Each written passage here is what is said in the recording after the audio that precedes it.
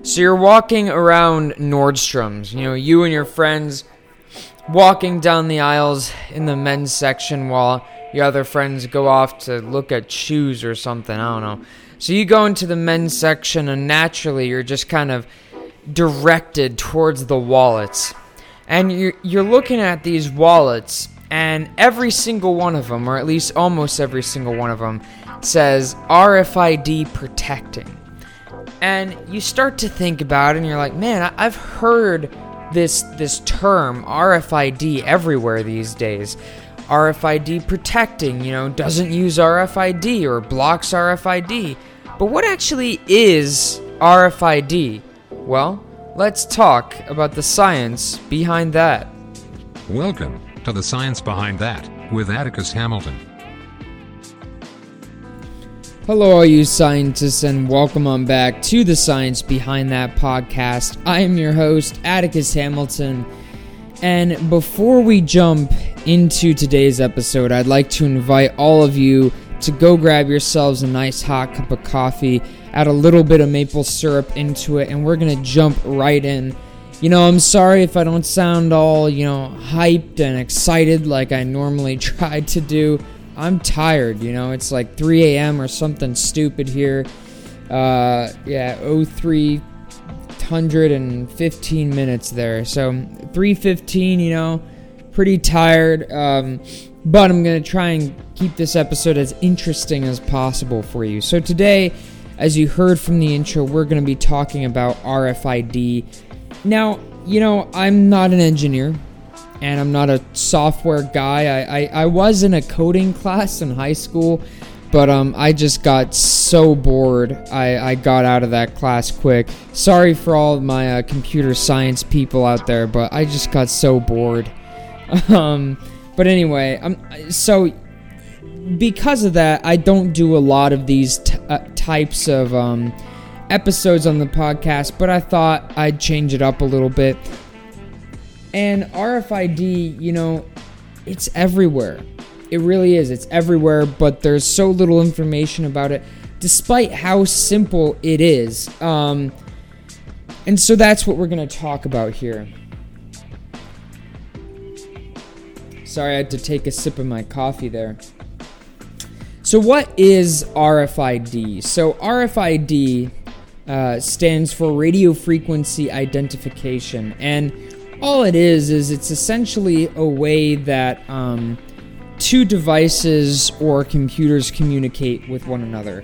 So I'm sure all of us have heard of NFC, and if you haven't, if you're like, oh my god, what's that? So if you have like a Samsung phone, I don't know if it's on Apple because I don't use Apple, but I have a Samsung, and on Samsung, like if you put two Samsung phones close to one another, you can transfer information between the two of them. So like pictures or music or like video games or something like that.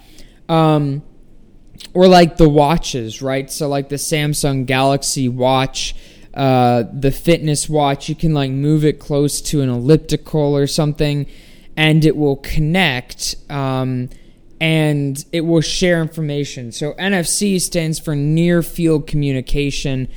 It's very similar, but it's a little different. So NFC enables data to be exchanged between devices by using short-range, high-frequency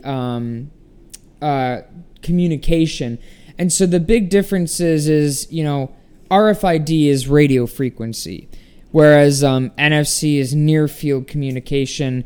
So RFID is unidirectional, which really means it can only go one way. You can't send the two devices, they're not really able to send data back and forth to one another at a constant rate, whereas with NFC, that is what's able to happen. So it's called bidirectional. Of course, RFID has a range of up to around 100 meters, and NFC is like 0.2 meters. So there's a lot of little differences here that I don't know. I don't know if I really need to get into that. Because today we're mainly going to be talking about RFID, if these RFID containing products are a scam, if it's something that you should spend your money on, and at the end of the day, further implications of this. So we know what RFID is, right? So how does it work? So basically, RFID systems are made up of three parts. You have an antenna, a transceiver, and a transponder. And so the antenna and the transceiver kind of work together. And when they're worked together, they're referred to as an interrogator.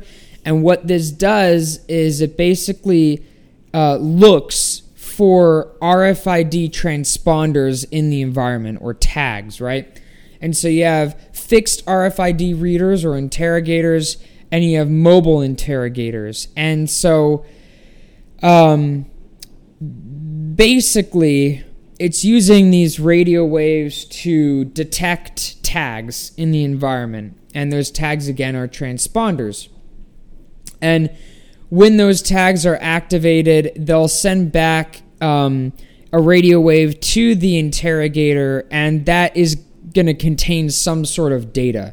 So I think the context that almost all of us have heard of RFID is in credit cards, right? And wallets. You go to Nordstrom and you buy the I don't know, the Toomey wallet or something, and it says has RFID protection. That's mainly what we know it from. And so that kind of gets us into, there's two different types of RFID, or RFID tags. There's active and passive.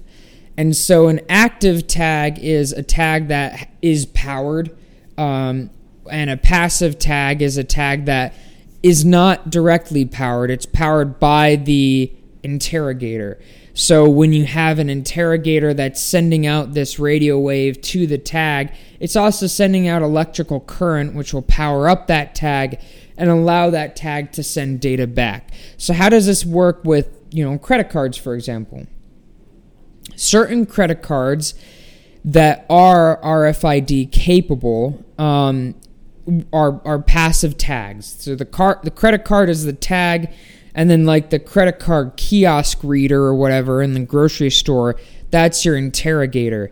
And so when you tap that card to that reader, the interrogator sends out that signal. It activates the tag in the credit card, and then the data that's being sent from the credit card is the credit card number, the name, date, and of course security codes and anything else. And so there's a lot of different applications of it. And then you get down into low frequency RFID systems, high frequency RFID systems, ultra high frequency, and microwave. And so low frequency obviously have the shortest range of a few inches to less than 6 feet, to microwave RFID systems, which run at around 2.45 gigahertz, and that can be read up to 100 meters away. Now, really the ones that apply to credit cards are the low frequency RFID systems. There's really I can't think of an example of a credit card that uses anything more than that. Other examples will be like I think they're selling like now RFID dog tags. I don't know if any of you know that. I think they are. Send me an email at thesciencebt@gmail.com. You can also hit me up there if you have any suggestions, comments, or really anything about the show. Send me an email there, and who knows, maybe we'll turn your comments into an episode. Other things like inventory management. I used to work at Mayo Clinic. And at Mayo Clinic, they had these little RFID tags on their shelves, right, where you got supplies from. They called them buttons, whatever. I thought that was kind of silly, but they're just little RFID tags. And they had an interrogator that you'd take off a rack and you'd stick it to the tag.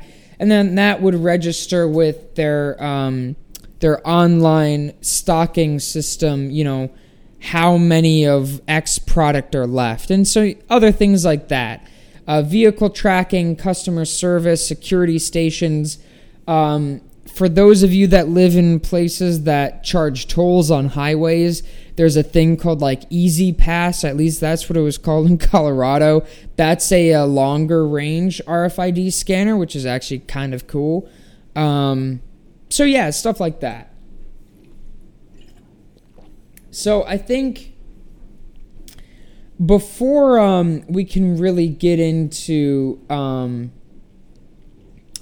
why would you buy a RFID wallet, we have to first talk about why should you be concerned about it in the first place. How can a thief steal your credit card information? Well, in theory, somebody could walk past a victim, right? So a thief could walk past a victim with a special handheld RFID interrogator.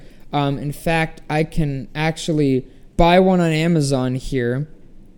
They're little handheld RFID scanners, and they're kind of cool because they can pick up on RFID signals in the environment and tell you what sort of information they're broadcasting. So those are really easily accessible, but ultimately a thief would walk past you, use a scanner, and could theoretically take the credit card number, name on the card, expiration date, and security code, etc., from that card, because the card would be activated by the interrogator and it would think, oh, I'm making a purchase, let's send that information out there. So in theory, that's how it would work. And this process is called RFID skimming. But the question that arises from this is, oh my God, Atticus just said that he could get one on Amazon. It must mean that everybody's doing it. In all honesty, in reality, the number of RFID skimming, successful RFID skimming attempts are very, very small. And there's kind of three reasons for this. Number one is that most credit card chips are not actually RFID capable. And what this means is that, they don't transfer information without the chip being inserted into the card. However, or into the card reader. However, I think these days, almost 90, if not 90%, 80% of all credit cards these days have a tap and pay option. I know mine do. I'm pretty sure most of them do. And that is RFID. So, that's where you have to ask the question. If your card doesn't have that tap and pay option where it needs to be inserted into a card reader, you really don't have anything to worry about because it's not going to be broadcasting any signals. But if you do have that tap and pay option with your credit card, then that can be problematic. And there have been studies that have shown that a hacked Android phone in close proximity to an RFID card can actually take that credit card information off that broadcasting card if it's not protected. However, this leads us into number two, which is contactless credit cards are generally encrypted. And so the information here is going to undergo the same sort of encryption as you would have during an online shopping event. And this is, as far as I know, unless this has changed, it's called semi-prime encryption, where in a very brief sense, when you make a payment, the banking service or whoever you're making the payment with is going to multiply your credit card number by a certain prime number, and that creates a semi-prime, and that is unbreakable without a quantum computer or without the number that was multiplied by that credit card number. And this is also done for the date and the security code. That way it sort of encrypts it. I'm sure that there's more advanced ways out there, okay? Again, I'm trying to keep this simple because I'm not a software engineer. But ultimately, most tap and pay credit cards are encrypted. And the third is that RFID skimming is going to be a very time-consuming process, and it is going to be a headache for a potential thief or for a thief trying to do it. They have to buy the RFID reader, right, that can do it, and those are going to at least start at $100. More likely, the good ones will go up to like $200 to $1,000, around that range. Big range. B, they'll have to get close to their victim, and C, if the card is encrypted, it's going to be useless. So it's kind of going to be, a bit of a 50-50 guess there for that thief on whether or not they're actually going to be able to read the data that card sends, if the card sends. So at the end of the day, it'd make more sense for the thief to send out an email that says, hello, I'm a prince from Namibia. Send me your credit card information so I can give you my fortune, phishing emails, and that sort of thing. So ultimately then, how do RFID blockers work? Really, really simple. All RFID blockers do is they're built with generally highly conductive metals, so like copper or other metals like that, copper, iron, those sorts of things that essentially block any radio waves from penetrating and activating that tag in your touch and pay card. And that's it. That's how they work. So I know my wallet has RFID blocking in there. And I think most wallets these days have RFID blocking. But ultimately, that's how it works. That's how it works. So at the end of the day, is it worth it? Why not? An ounce of prevention is worth a pound of cure, right? But I mean, I think ultimately the thing should be, you have to look at what stuff you have, Are you a person who has the whole touch and pay stuff? Because if you do, then yeah, I guess go and make sure your wallet or whatever you're carrying your cards in have RFID protection. But if you don't do that, then there's literally no reason to get a wallet or make sure that your wallet has RFID protection. And at this point, I think the price between non-RFID wallets and RFID protecting wallets is pretty much the same. So are they worth it? If you're a person who carries cards that would benefit from protection, potentially.